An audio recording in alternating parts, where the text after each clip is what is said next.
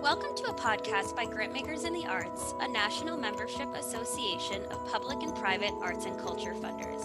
I'm Sherilyn Seeley, GIA's program manager. We've finally made it to 2021, and while a new administration gives us high hopes for the future, there is still a deep amount of both systemic and internal work to be done. Last year, when we entered into this space of institutional reckoning, we saw racial equity and solidarity statements filling our inboxes and flooding our social media. In the philanthropic sector, we saw restrictions and red tape being swiftly stripped away, which showed the world the power we have to create a more just society. However, and I quote, "While we all continue to work for social change to reduce inequity and bring about greater justice, we continue to behave in ways that preserve and perpetuate the existing system." So what can we, the philanthropic sector, do? Well, we're glad to have the woman behind that quote joining us today, the brilliant Dr. Barbara J. Love, consultant, author, lecturer, and the founder of the framework Liberatory Consciousness. She'll be speaking about how we can develop a liberatory consciousness that can lead us to even more drastic change this year, both within our institutions and outside of them. Thank you so much for joining us today, Dr. Love. I'm delighted to be here. Yes. Well, let's get right into it. How are you showing up today? Well, you said a key word about a new administration, and we are speaking the day after the installation of the new administration. That's right. I woke up this morning realizing that there were muscles loosening that I had not known were tense and tight. That's right. That's how I'm showing up today. Yes. High hopes for a new administration. Obviously, one person in one administration cannot correct the long-term systemic ills that plague us, but they can point us in a good direction. That's right. And they can take the necessary steps to get us moving. So that's how I am today. And as my sister girl Amanda said, if we can believe it, yes, and we can be it, that's then there right. is light. Yes. There is light. Amen to that. That's Yes. right. And so I am really excited for you to share a little bit more about your work and specifically your framework, the Liberatory Consciousness Framework. And I learned about this through some of our friends and colleagues at United Philanthropy Forum and their racial equity cohort. We were talking about some of the great work people are doing, and your framework was a part of the discussion. And so I want to hear a little bit more about the framework from you, the creator. What does it mean? What does it entail? Can you talk a little bit more about that? I certainly can, and I'm delighted to have the opportunity to do so.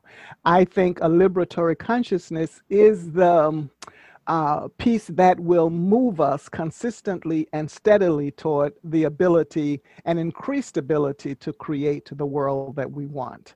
We can talk about specific behaviors, and we can talk about specific strategies, we can talk about specific policies, we can talk about specific actions to take.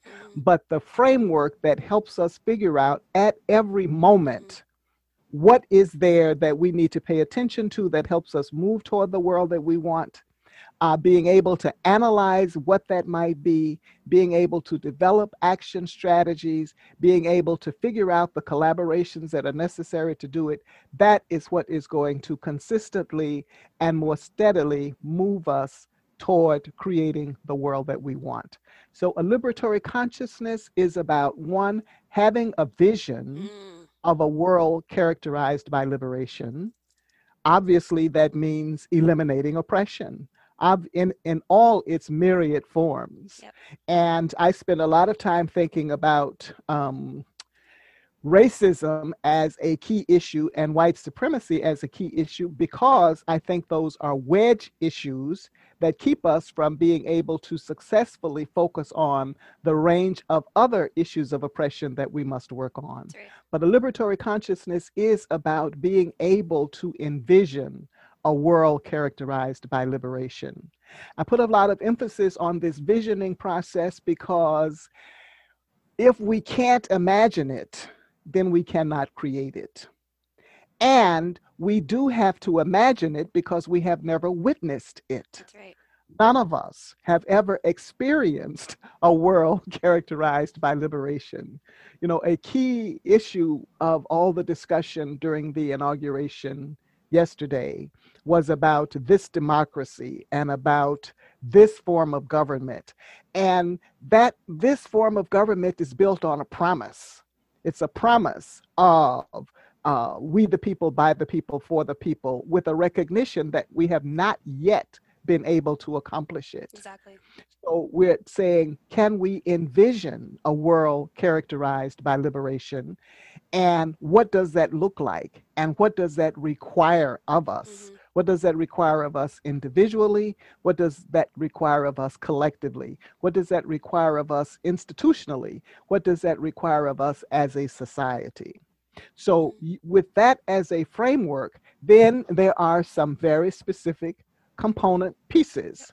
And I call them elements or components because I don't want people to think of it as stages that you go through, because as you will see, this is a continuously evolving cycle. Right. The elements of a liberatory consciousness I've described as awareness, Mm-hmm. analysis, action, accountability, and allyship. Okay.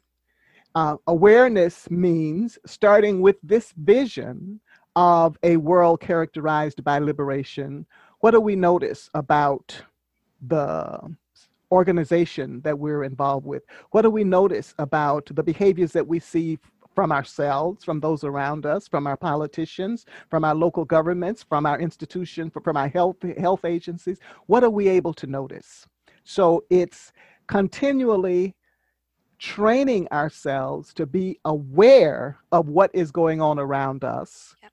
And then analysis means being able to match up what we notice against the vision of a liberatory society. To what extent does what I notice right now move in the direction of liberation or away from liberation? And I hold the position that none of it is neutral. If you take any policy, practice, language, behavior, attitude, belief, and follow it to its logical conclusion, it will either point us toward liberation or it will point us away from liberation. That's right.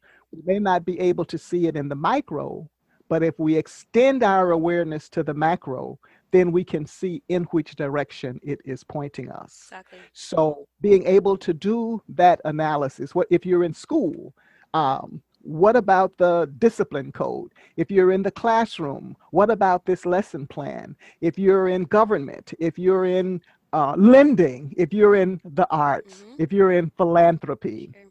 what about our policies and our programs moves us toward liberation or moves us away from liberation? How does this grant, how does this project, etc.? And once we do that analysis, and the analysis piece is very important because too often people want to jump to action That's right. and they want to do something right quick because it makes them feel better or feel less guilty or feel some sort of way. And it, one of the first items on this list of characteristics of white supremacy organizations is urgency. People just want to get busy and do something. But action without analysis often leads us in contrary directions to the vision. And our vision is our North Star. Our vision is our goalpost. It is the setting that we want to keep our sights on at all times. So once we have conducted an analysis in the context of the vision based on what we have been able to observe, then we can decide, so what is needed? What is needed to move us in the direction of liberation? What is needed to correct this action that took us away from liberation? And what's the process that needs to occur to make this action happen? It doesn't always mean that I am the one who must do it, but it does mean that I am in charge of figuring out the resources that are required to ensure that the designated action occurs. It might mean supporting another person to do it. It might mean supporting another group to do it. It might mean calling in another organization, but it doesn't mean thinking about Yep. how do we best make this happen. Mm-hmm. And then accountability is about once we have, on the basis of our vision, on the basis of our noticing X, Y, Z, on the basis of our analysis of what are the implications of that, and on the basis of our then having decided on appropriate sets of action, appropriate action strategies, how do we hold ourselves accountable to the vision? Um, Yeah. who are the communities to which we hold ourselves accountable? So we're holding ourselves accountable to the vision. We're holding ourselves accountable to our various constituencies and communities. We're holding ourselves accountable to the goals that we have set to enact this vision of creating a world characterized by liberation, a world without oppression. Um, we're holding ourselves accountable to a variety of others, whomever those others are.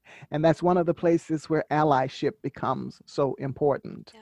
because unless we are in communication with designated and specific others, it is so easy to not hold ourselves accountable. Yeah. It is so easy to not measure up. It's so easy to let it go and say, oh, well, next time, or we did the best that we could, or to point the finger in some other direction with excuses about why this is happening and not moving us toward liberation. Mm-hmm. And the other thing about allyship is that having many people thinking with us about movement toward the goal of liberation provides perspectives that no one individual and no one group can have alone. I will see things that you will not, Mm-hmm. and you will see things that I will not. Right.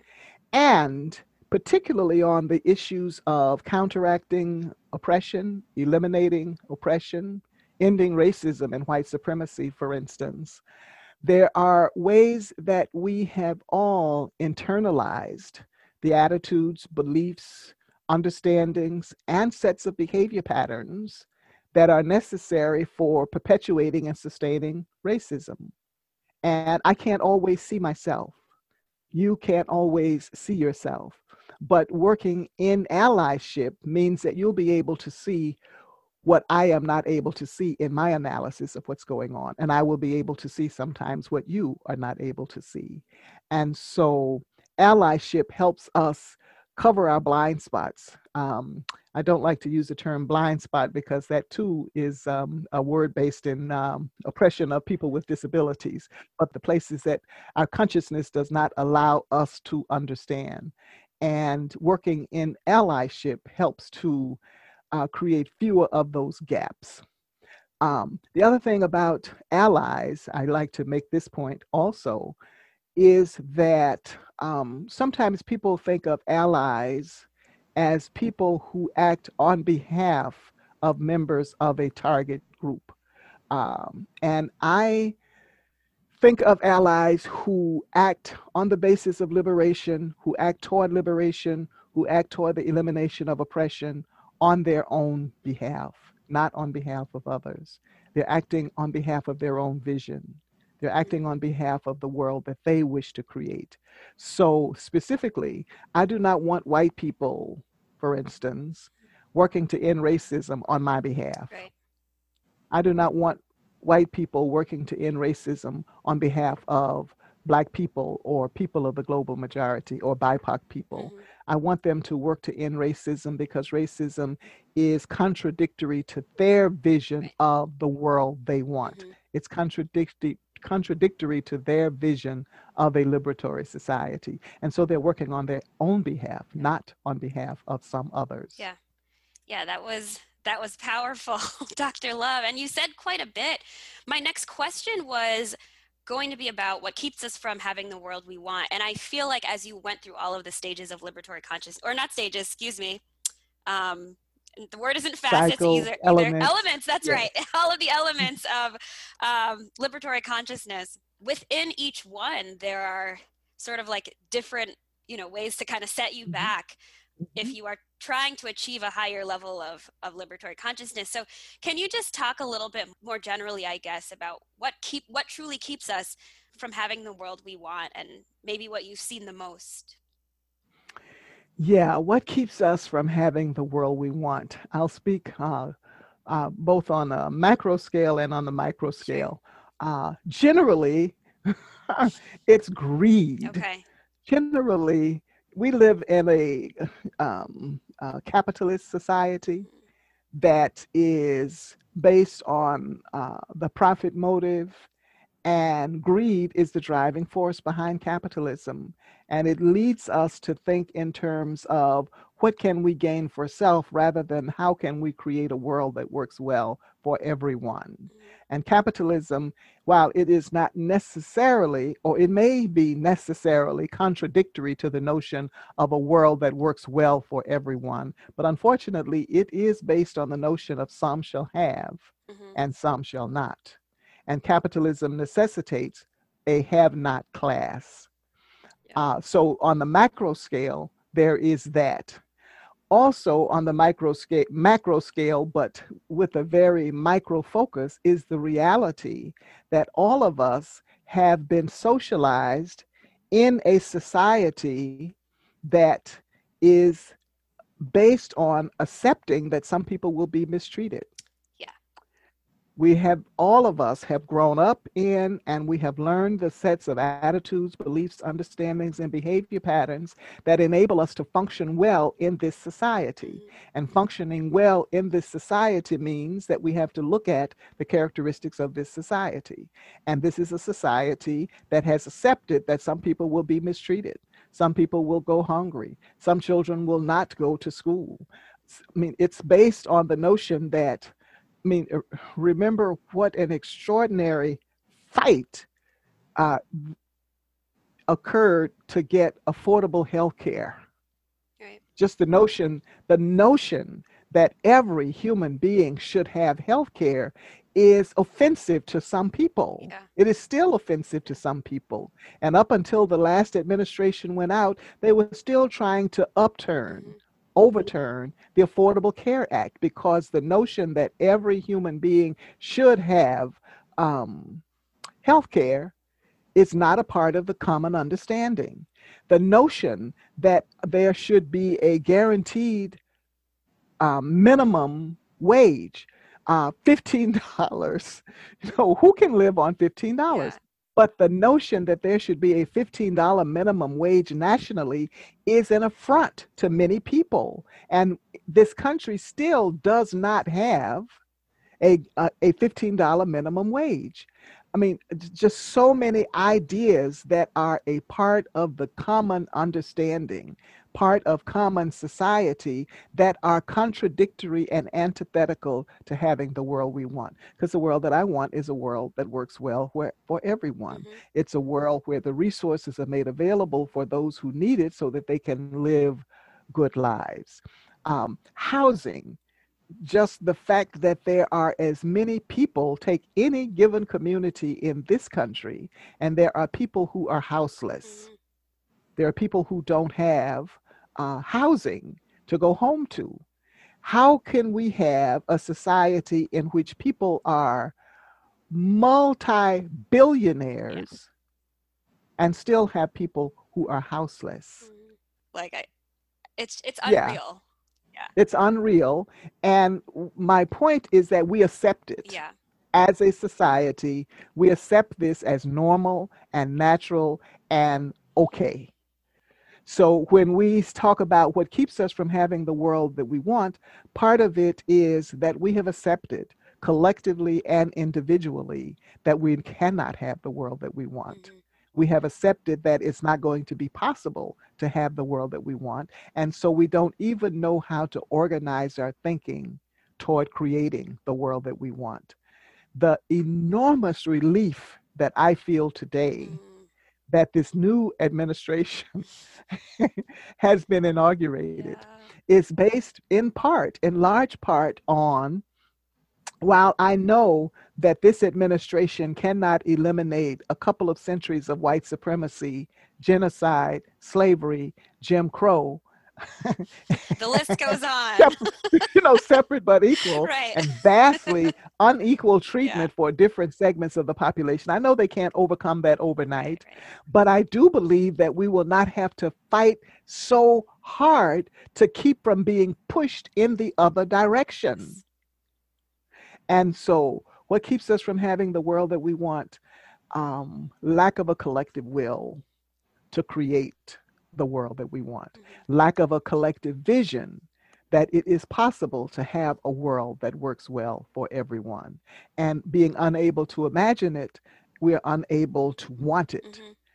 And we're unable to then organize ourselves toward creating the world that we want. And um, okay, I'll stop there. If you have something else, I can, if you want. Well, this is a longer, more convoluted discussion, but it is about those people who have been so damaged Mm. by an unequal society and who's had their belief that the reason their lives are so miserable is because some other people have some goodies that they were entitled to and which they therefore don't get because these undeserving people are now getting what they are entitled to. Hmm. It's the conversations about immigrants. Hmm. It's the conversations, any conversation about reverse discrimination, Right. any of those conversations where people whose lives are miserable have been brainwashed into believing that their misery is not about this vastly unequal class system, this vastly disproportionate distribution of goods on the basis of the economic system to which we have been subjected. Hmm. And it's because of these other people. And so those people carry the beliefs and attitudes and consequently behavior patterns that make it difficult for them to be in communication with, Hmm. to be in collaboration with, to be in allyship Hmm. with other people toward creating a world that would work well for them and for others, Yep. because they assume that it's a zero sum game, and if others get it, they don't. And so, in order for them to have, others must not have. Right. That's another key piece of what keeps us from having the world that we want. We can't figure out how to be in common allyship with each other. Hmm. I'm actually glad that you said that, because as we think about the next question, and it's more funder specific, and so a lot of the past few years here at Grantmakers in the Arts, we've been talking a lot about narrative change. What does it look like to fund narrative change? What are different examples of that? Mm-hmm. You have to create the vision. And so with that in mind, I ask you, what is the opportunity cultural funders have to realize the possibilities, and what responsibility do they carry as as stewards of accumulated wealth? Mm-hmm. What a wonderful question. And I wish that I had an equally wonderful answer, You do. but I will try in these two or three parts. Um, One, you spoke about funding programs and projects that help to change the narrative. Hmm. And that is going to be a key part. Changing the narrative is going to be a key part of all of our work in this next period of time. And the extent to which you can facilitate programs and projects which zero in on creating opportunities to do that, I think this will be Hmm. critical. And part of that is creating opportunities for those people whose narrative has been created inside a closed loop, inside a closed cycle. I to have an opportunity to be in communication with people outside that closed loop. Hmm. I don't profess to know much about that because I've been so I'm so astonished actually by conspiracy theories. I confess to being astonished by them because, in my opinion, they carry within them the the proof and the stark acknowledgement of their foolishness, of the lack of truth. mean, every conspiracy theory that I've heard so far contains within it the proof of its inaccuracy, and that people can take one of those theories and believe it, therefore, is beyond me. Mhm. So I don't know how you do it, but I do know that's part of what you're going to have to do, Yeah, yeah. because there are people whom I would never have believed, I would never have assumed, I would never have thought believed in some of these conspiracy theories, and they do. Hmm.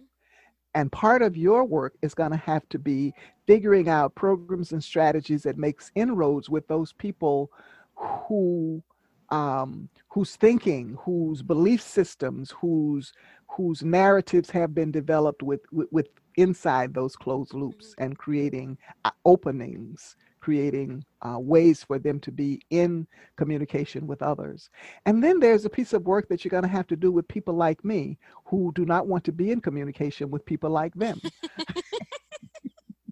That's fair. That's fair. You have reason to feel that way and to not want to do that. Like, Yes, exactly. And people like me are going to have to change our behavior, because we can't have the world that we want if we aren't willing to be in communication with everyone. sure. And so there's a piece of work you're going to have to do with us so that we can do our part. Hmm. Because our narratives too have to overlap. Hmm. And it isn't that every person has to carry the same narrative, but we do have to have overlap, and we do have to be in communication, and we do have to see the possibilities of allyship with each other, even when we are not carrying exactly the same narrative. We don't all have the same experience. We come from different Right. places. Our peoples came from different Yep. places. Our communities have had different experiences. Of course, our narratives are going to reflect that, but we do have to be in communication with each other. Yeah. And you get to figure out how to make that happen. Well, challenge accepted. Okay. um, so, and then before we move on, I wanted to sort of circle back to the elements of liberatory consciousness, because a lot of the time when we're having these conversations, we're speaking about liberatory consciousness from the point of like us as an organization or us as an institution, we need to together become more aware, analyze this situation so that we can take better action and create better programs. But institutions and systems are made up of people. So it's not just Exactly. work to be done as an institution, but also individual personal work, right? Absolutely. Absolutely. Absolutely. And you put your finger right into the heart of it, because I will only repeat what you said. Institutions are made up of people. They institutions do not perpetuate themselves. They are perpetuated by people who hold particular beliefs, attitudes, and who therefore behaves in ways that perpetuate the institution. Racism does not perpetuate itself, Right. but it is perpetuated by people with particular sets of beliefs, attitudes, understandings, and consequently then behavior patterns that enact and reenact that racism. So the work has to be done organizationally, and it has to be done individually. And, it's policies and programs. Even when deciding to look at a policy and bring it to the table for discussion, Mhm. somebody has to do Right. that.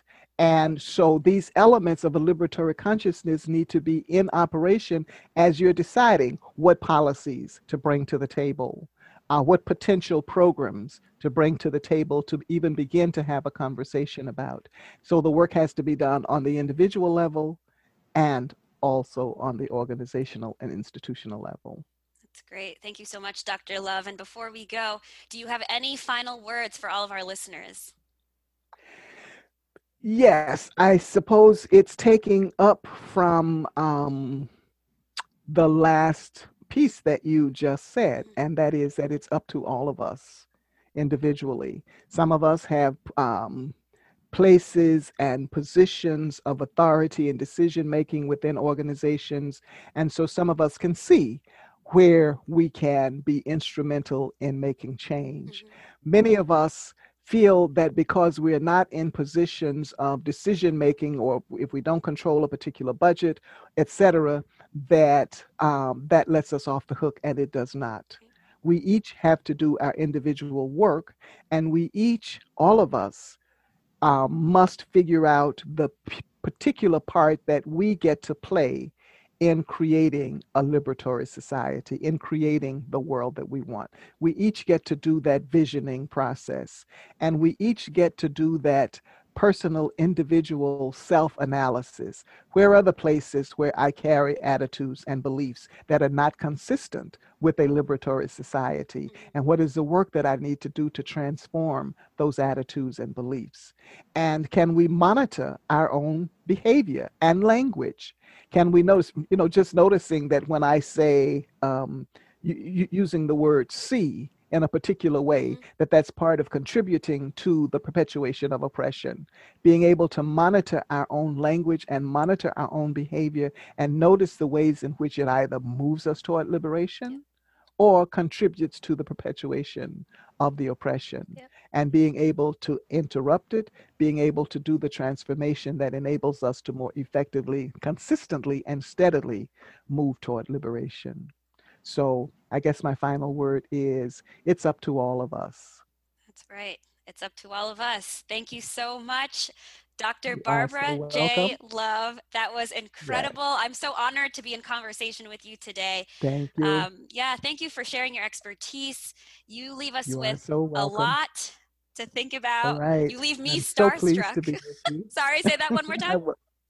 I'm so pleased to be with you. Oh, thank you. And to our listeners, we look forward to continuing these conversations, and we're glad to kick off 2021 with you in this way.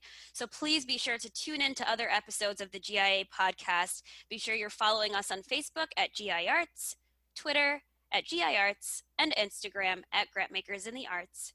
If you have any questions, feel free to reach out to me, Sherilyn Seely, at sherilyn@giarts.org. And as Dr. Love says, let's think about what works for everyone. Thanks so much for listening.